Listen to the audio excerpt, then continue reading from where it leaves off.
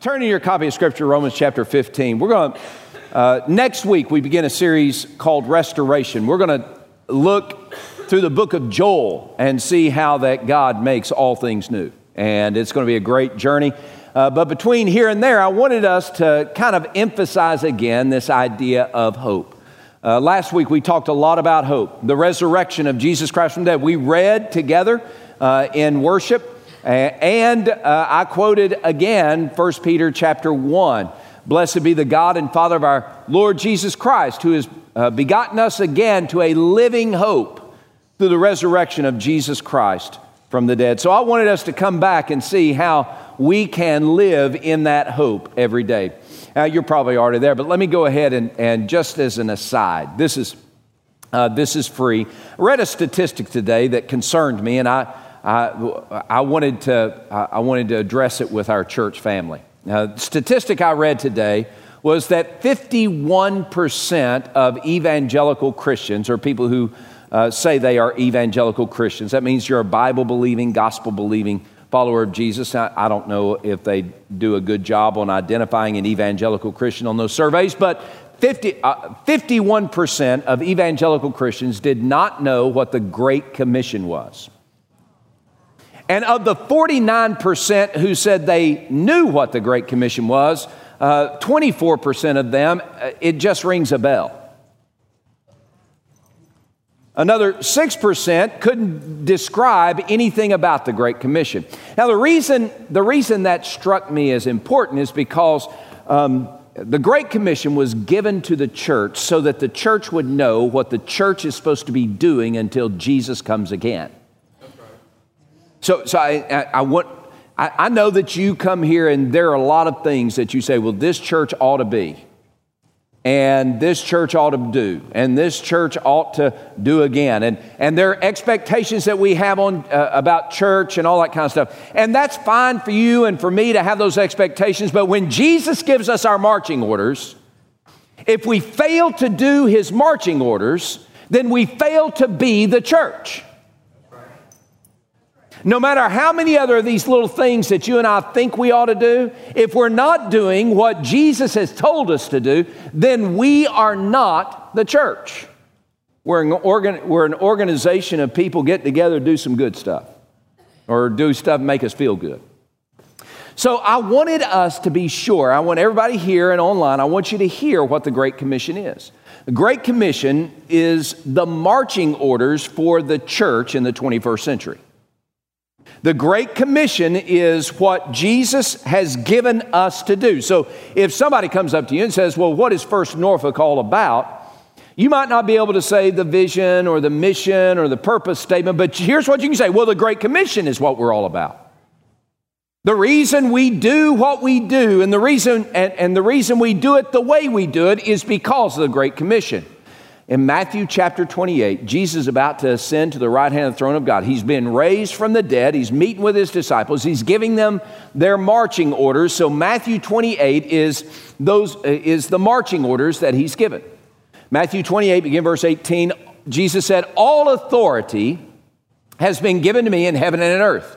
Therefore, based upon his authority, therefore, as you go, make disciples of all people, baptizing them in the name of the Father and of the Son and the Holy Spirit, teaching them to observe all the things that I've taught you, and behold, I am with you always, even to the end of the age.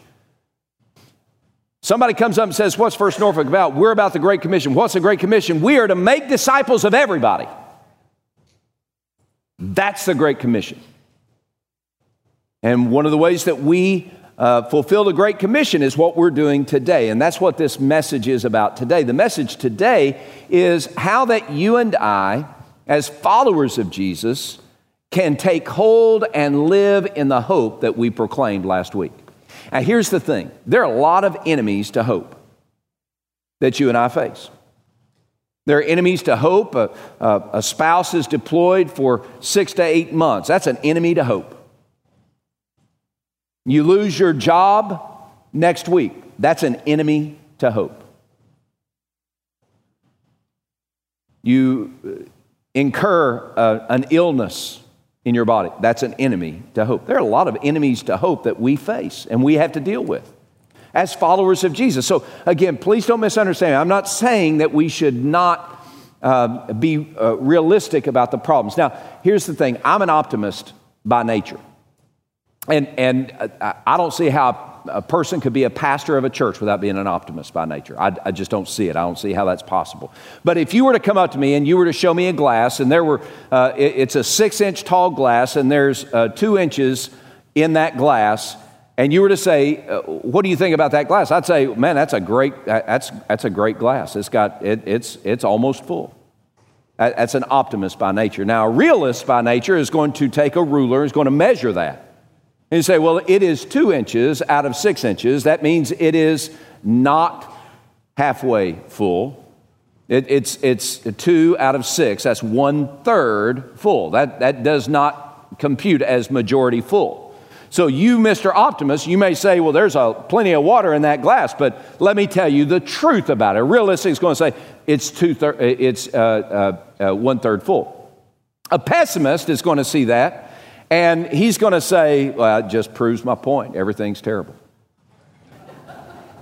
Right? And again, God made us, He wired us different ways. And some of us are optimists, some of us are pessimists, and some of us are realists. As an optimist, I need realists in my life to help me see the way things are, but I survive pessimists. Pessimists, you need realists to help you see the way things are, and you survive optimists.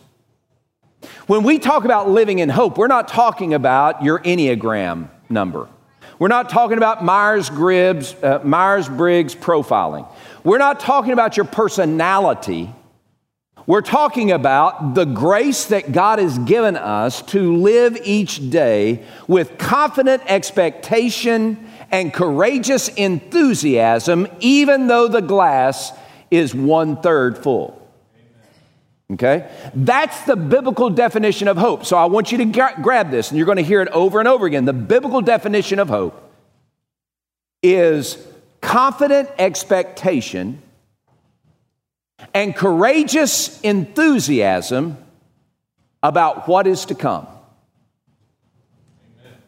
Hope is biblical hope, the hope that the Bible talks about, the living hope that we talked about last week in the resurrection of Jesus Christ from the dead, the hope that you and I are supposed to be living in each day is confident expectation and courageous enthusiasm about what is and what is to be.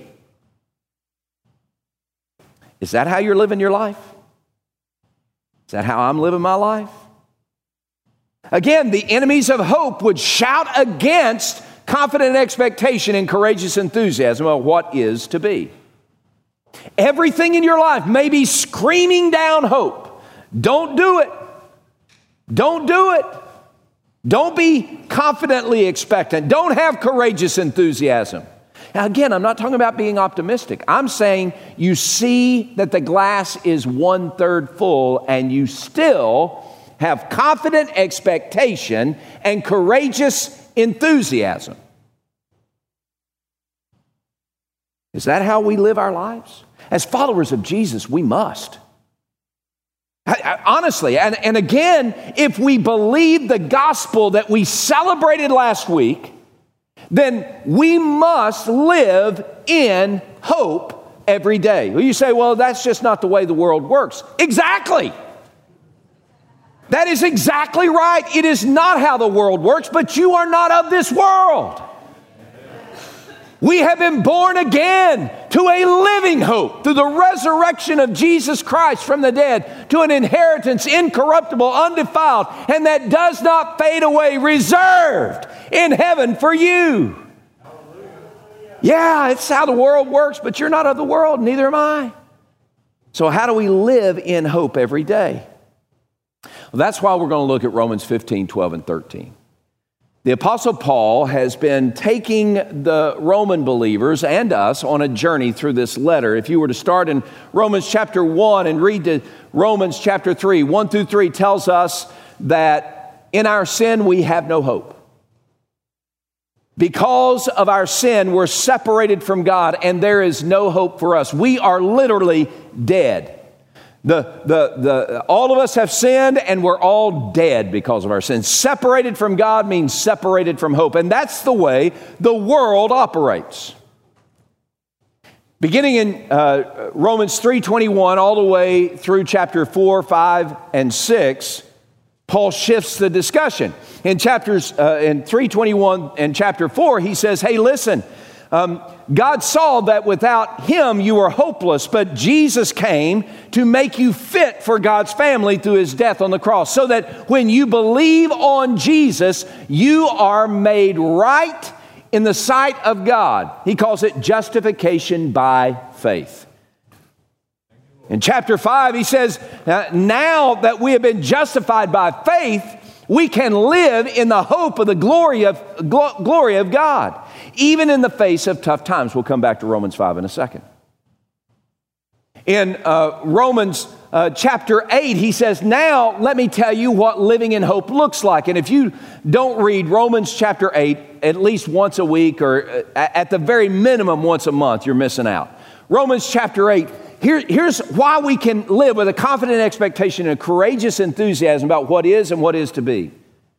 Romans 8:1, there is therefore now no condemnation for those who are in Christ Jesus, who are walking not according to the flesh, but according to the Spirit. For the law of the Spirit of life has set me free from the law of sin and death. For what the law could not do in his weak in the flesh, God did by sending his own Son in the likeness of sinful flesh on account of sin. He condemned sin in the flesh, so that the righteous requirement of the law might be fulfilled in us who are walking not according to the flesh, but according to the Spirit. He goes on at the end of Romans chapter 8, he says, I'm convinced that there is absolutely nothing that can separate you from the love of God. In fact, he goes on, he says, we are more than conquerors through Christ who dwells in us. Listen, we have hope. We have a confident expectation, courageous enthusiasm, not because of what we do or what we've done, but because of what Jesus has done for us. Romans chapter 9, 10, 11, Paul says, Israel's without hope because they're separated from God by their sin. They need Jesus. Then in Romans chapter 12, he says, now let me conclude this letter and lead you on a journey of how to live in hope and why that's important. Romans 12:1, he says, I beseech you therefore, I beg you therefore, brethren, by the mercies of God, that you present yourselves a living sacrifice, holy and acceptable, which is your reasonable service of worship. And don't be conformed any longer to the mold of this world, but be transformed by the renewing of your mind, that you might prove that which is the good and acceptable, perfect will of God. Yet listen, here's the turn. If we're going to say we worship God, then we must worship him in this hope that he's given us. A confident expectation, a courageous enthusiasm for what is and what will be. And now at the end of the letter, Romans 15, Paul says, okay, I'm going to close this out. I'm going to give you some exhortations. I'm going to lay down some Twitter truth. I'm going to let you see Twitter truth, 240 characters. You know, he said, I'm going to give you some verses, and these verses are packed with truth. And that's what 12 and 13 do. In Romans 15, verses 12 and 13, Paul writes, and again Isaiah says. Now, here's what Paul is doing. Paul's favorite prophet of the Old Testament was Isaiah, because Isaiah was a prophet who preeminently pointed to Jesus. And so Paul quoted Isaiah more than any other prophet of the Old Testament. So he says, Isaiah says, There shall be a root of Jesse, and he who shall rise to reign over the Gentiles. In him the Gentiles shall hope. Now may the God of hope fill you with all joy and peace in believing, that you may abound in hope by the power of the Holy Spirit. As we look at this passage, I know that we sang a lot about hope last week. And as followers of Jesus, we know that living with a confident expectation and courageous enthusiasm about what is and what will be, that we know innately, and we know because we're followers of Jesus, that that's the way we should live. But we also understand that the enemies of hope can shout loudly our way. We know that something as simple as a hangnail can rob us of hope for tomorrow. I'm not really making fun of it. It just is. Now, we get so bent around the axle. I read an article, this family in California were living in a house, and during the wintertime, they heard noises under the house, and it was like somebody was snoring, and they were like, well, and they talked to the neighbors. The neighbors said, well, we don't hear it, and so they let it go until springtime. In springtime, they saw a mama bear coming out from underneath their house. They called the bear rescue people, and the bear rescue people came. There were 4 other cubs underneath that house. I'm sorry, that would freak me out. We had an encounter, not with a bear, but with a skunk one time. Not in our house, but at one of our daughter's houses. Her name's Emily Catherine. She's sitting right over here. And when she was away at college, a skunk came in their basement. And so this is a house shared by all these wonderful young ladies, and a skunk's in the basement, and they kill the skunk. Of course, when you kill a skunk in a particular way, there's something that happens. I mean, every stitch of clothing, everything in that house saturated with skunk smell. There's no way for me to describe to you what that is. You just have to experience it. That was a robber of hope. I mean, it was. It threw everything in a tailspin. In our house, it could be something as simple as a dishwasher going out, or the battery in a car not starting.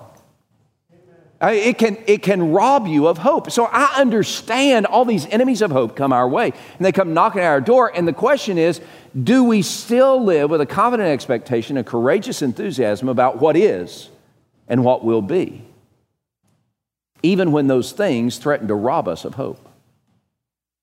And in order for us to have a constant supply of hope and to live with confident expectation and courageous enthusiasm, even when everything around us says no to it, we need to have a good source. And I don't know if you know this. I have a granddaughter. Her name is Nora. That's all there is I need to say about that. But I'm also a fisherman. Said this last, I love to fish. Now, being a freshwater fisherman means that I need to pay attention to what the water levels are doing in streams across the nation. And I mean across the nation. Just this past week, I checked on the snowpack in southwest Montana, because the bigger the snowpack, the more the water will flow during the summertime in the streams or the rivers that I like to fish out in southwest Montana. So this past week, there's 85% snowpack, which is not great, but it's better than it was last year. Go up a little bit further north in another part of Montana, it's 110% snowpack. So but that's important. Water flow is important for fishing. Water flow is important in other things as well. There's a river called the Colorado River. Y'all know the Colorado River in southwestern part of the United States? Colorado River flows from Colorado even down into Mexico. I don't know if you know this, but the Colorado River since 1922 has provided water for 7 states. Arizona, Utah, New Mexico, Colorado, Wyoming, California, and Arizona. Colorado River provides water for over 40 million people every year. That's a lot of water. They estimate that it takes, this coming off the top of it, but around 3,000 acres of water to provide for 3 families in a 1 year period of time. They know that if they're going to provide all the water that is needed for all those 7 states, that they need 14 million acres of water every year. The problem is the Colorado River is shrinking. High drought has soaked up a lot of the water flow. There are 2 main reservoirs, Lake Mead and Lake Powell. And if you were to drive by Lake Mead or Lake Powell, you would see that they are dozens of feet below normal.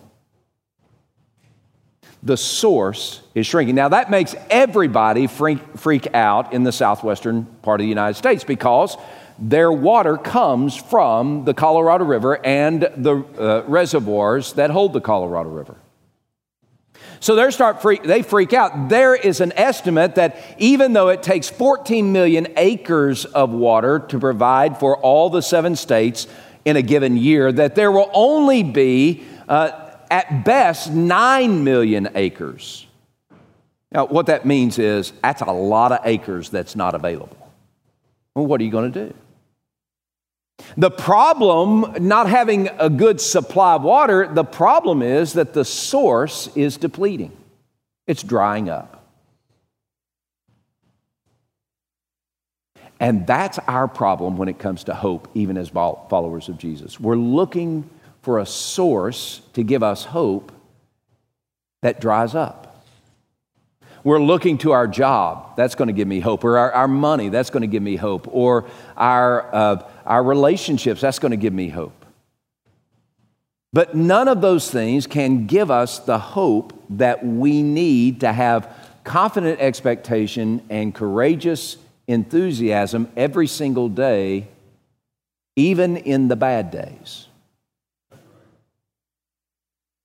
So, if we're going to have hope every day, if we're going to live with confident expectation and courageous enthusiasm every single day of our lives, as we're supposed to as followers of Jesus, then we need to understand the source of hope.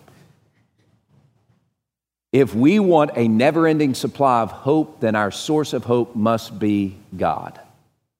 In Romans 15:13, Paul says, "Now may the God of hope." It's not the only place he calls God the God of hope, but it is certainly here that he's saying the source and the supplier of hope is God himself. You want hope in your marriage, it comes from God. You want hope in your job, it comes from God. You want hope when your job disappears, it comes from God. You want hope when finances are good, it comes from God. You want hope when finances are bad, it comes from God. You want a confident expectation and courageous enthusiasm in high notes and low notes, in good times and bad, then it comes from God. God is the only unending supply of hope there is. The only way you and I can have an endless supply of hope is when we go to the source of hope, who is God. He is the God of hope. So today, here's the question: am I looking to God to give me the hope in my life, in my everyday life, in my circumstances, in my everyday circumstances, in my relationships, at school, at home, at work, at play? Am I looking to God to give me that hope? He is the only endless supply. He is the source of hope. God is the source of hope, but we also discover that the deliverer of hope is Jesus. This is the gospel, by the way. The gospel says that without God, you are hopeless in this world. All humanity separated from God by sin is hopeless.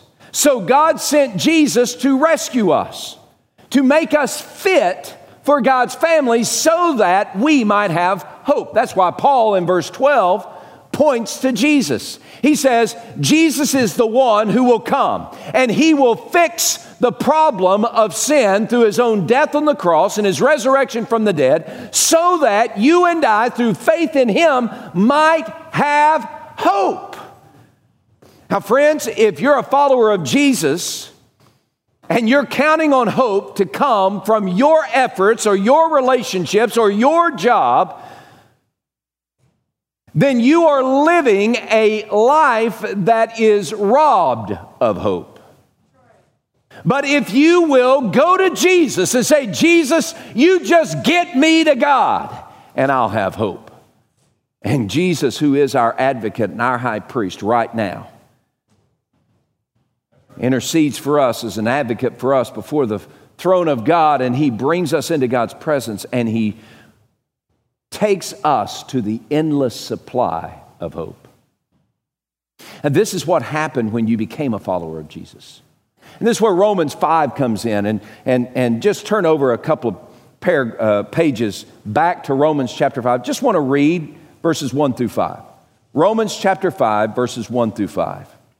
Now, this is the story of how you get hold of the hope that God provides.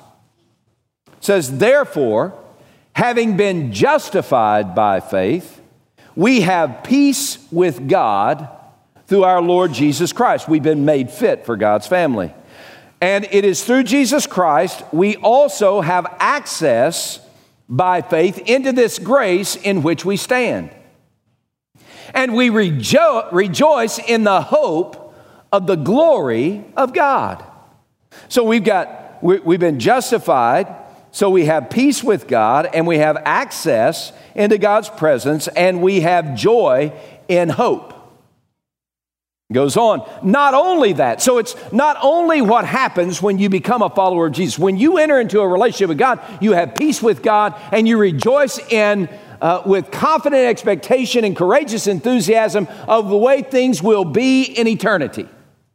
I know that I'm going to heaven when I die, and heaven is a place I want to be when I pass through this earthly toil and into eternity. I'll be in the presence of God. I have great joy. I have peace with God and I have great joy in that glorious hope that is before me. But Romans 5 says, and not only that. So it's not just joy in heaven, it's joy in our everyday life as followers of Jesus. So listen, he says, not only that, but we also glory in tribulation. Tribulation means a tight spot, trouble. It means the bank's coming after your property. It's you have been diagnosed with cancer. It is you have a teenager and enough said. I loved having teenagers. I mean, amen. I loved having teenagers. But not only that, we glory in tribulation. Tribulation is any form of trouble. It's a tight spot that you're in. It's a relationship that's not working. It's a tight spot. It's a job that's disappearing, downsizing, or just getting fired. It's a tight spot. Not only that, but we glory in tribulation. Why would you glory in tribulation and trouble? Here's why. We know that tribulation produces perseverance, and perseverance produces character, and character produces, what's the word? What's the word? Hope. Character produces hope. Now listen to this.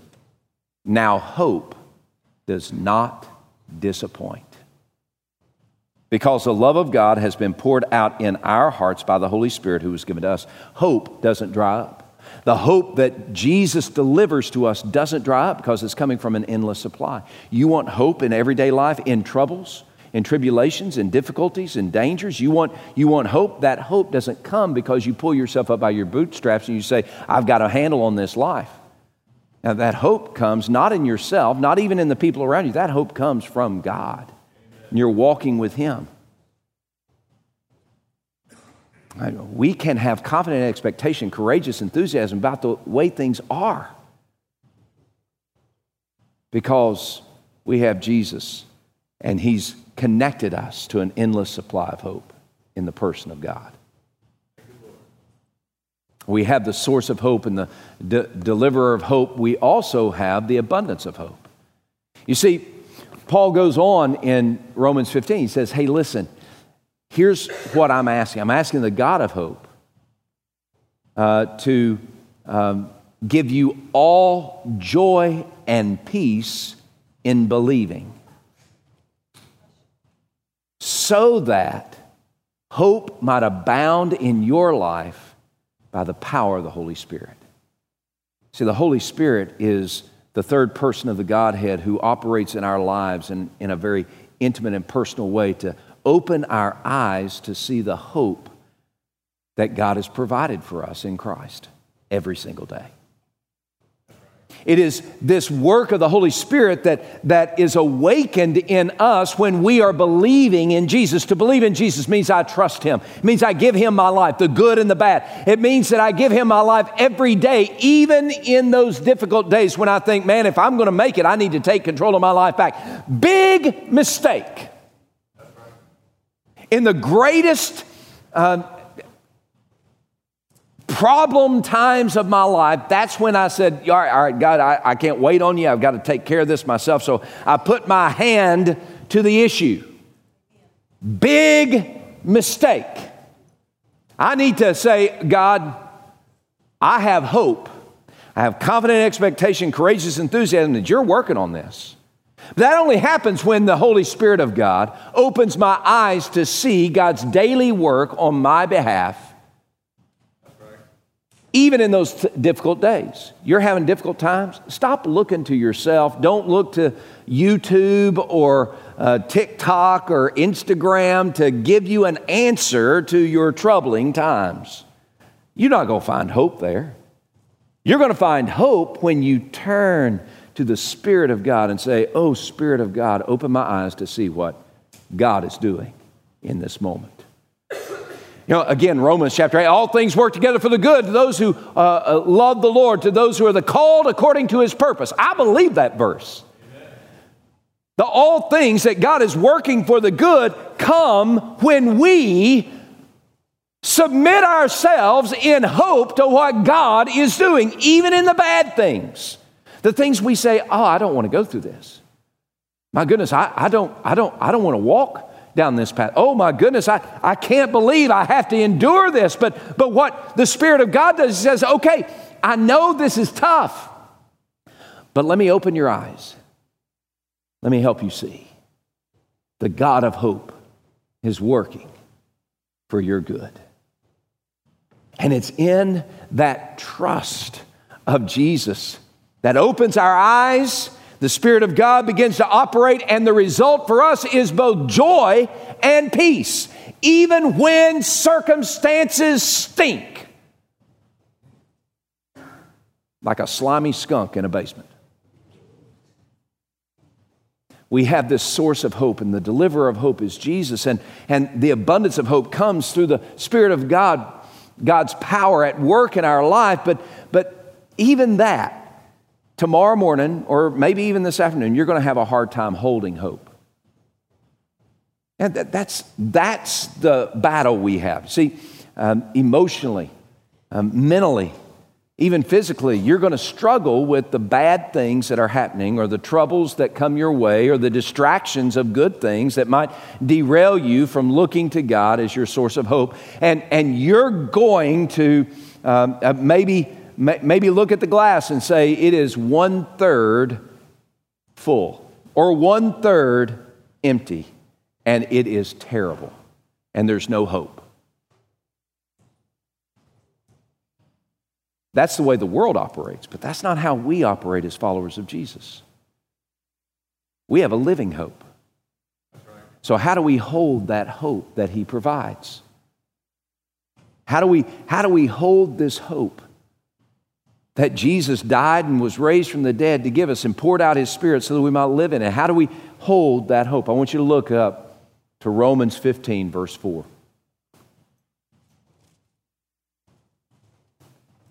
For whatever things were written before were written for our learning, that we, through the patience and comfort of the Scripture, might have, what's the word? Hope. Can I humbly suggest that if you're living as a follower of Jesus in a hopeless life and you don't see that there's anything to be confident about, and your enthusiasm has waned long ago, that maybe, just maybe, it's because you're not taking time to hear the voice of God through the Word of God speak to your soul, the comfort and the endurance that you need. See, we all need God's Word. And you might say, well, you know, Eric, I don't know how that's going to work. You're saying that if I take time to read the Bible, that somehow I'm going to have hope for the day. If I take time to read the Bible, that somehow the Spirit of God's going to open my eyes, and I'm going to look at my terrible circumstances, and I'm going to look at those terrible circumstances. I'm going to have a confident expectation and a courageous enthusiasm in the face of them. You're telling me that's how it's going to work. And I'm telling you, I don't know what to tell you. Just what the Bible says. And the Bible says yes. And it may seem simplistic, but I can tell you this, when I got my eyes off the Word of God, I lived in deep despair. Crumbled life in a crumbled circumstance because I was not living for the glory of God. But as I immerse myself in God's Word every day, even in the face of crumbling life and crumbling circumstances, I can have hope because God opens my eyes by His Holy Spirit to see the promise of His provision every single day. Yeah, I am saying. Now, so, man, go see your counselor. Your Christian counselor can help you with a lot of other things, how your mind is wired and how your emotions are mangled. And I encourage you to do that. I beg you to do that. Some of y'all, I beg you to do that. I really do. It's important. It's essential. But going to see your counselor is no replacement for immersing yourself in the Word of God. In fact, I would say even if you go to your counselor, your Christian counselor, and they lead you on a path to untangle the map of your mind, which they will do. If you're still not immersed in God's Word, you're not going to have the hope that Jesus wants you to have. See, the source of hope can't even be the therapy that you're going through. Source of hope is found in God. And God speaks through His Word to you and to me, individually and personally and powerfully. So today, I just want to close with this, and really, it's just begging you to join me on this journey of living in hope every day. I'm not asking you to change your Enneagram number or your wing. I'm not asking you to try to reform your personality profile. I'm not asking about any. Be the pessimist God made you to be. Seriously, I'm serious. I'm not joking about it. I'm serious. Be the pessimist God made you to be, as long as you're living in the hope that He's given. You see, there is no greater detriment in our world today. There's no greater detriment to the church fulfilling her mission of making disciples than a group full of people calling themselves Christians living in hopelessness and despair. You are not without hope because you have God. So I'm asking you, I'm begging you to take the Word of God and allow it to soak your soul so that you and I, so that we might live in hope.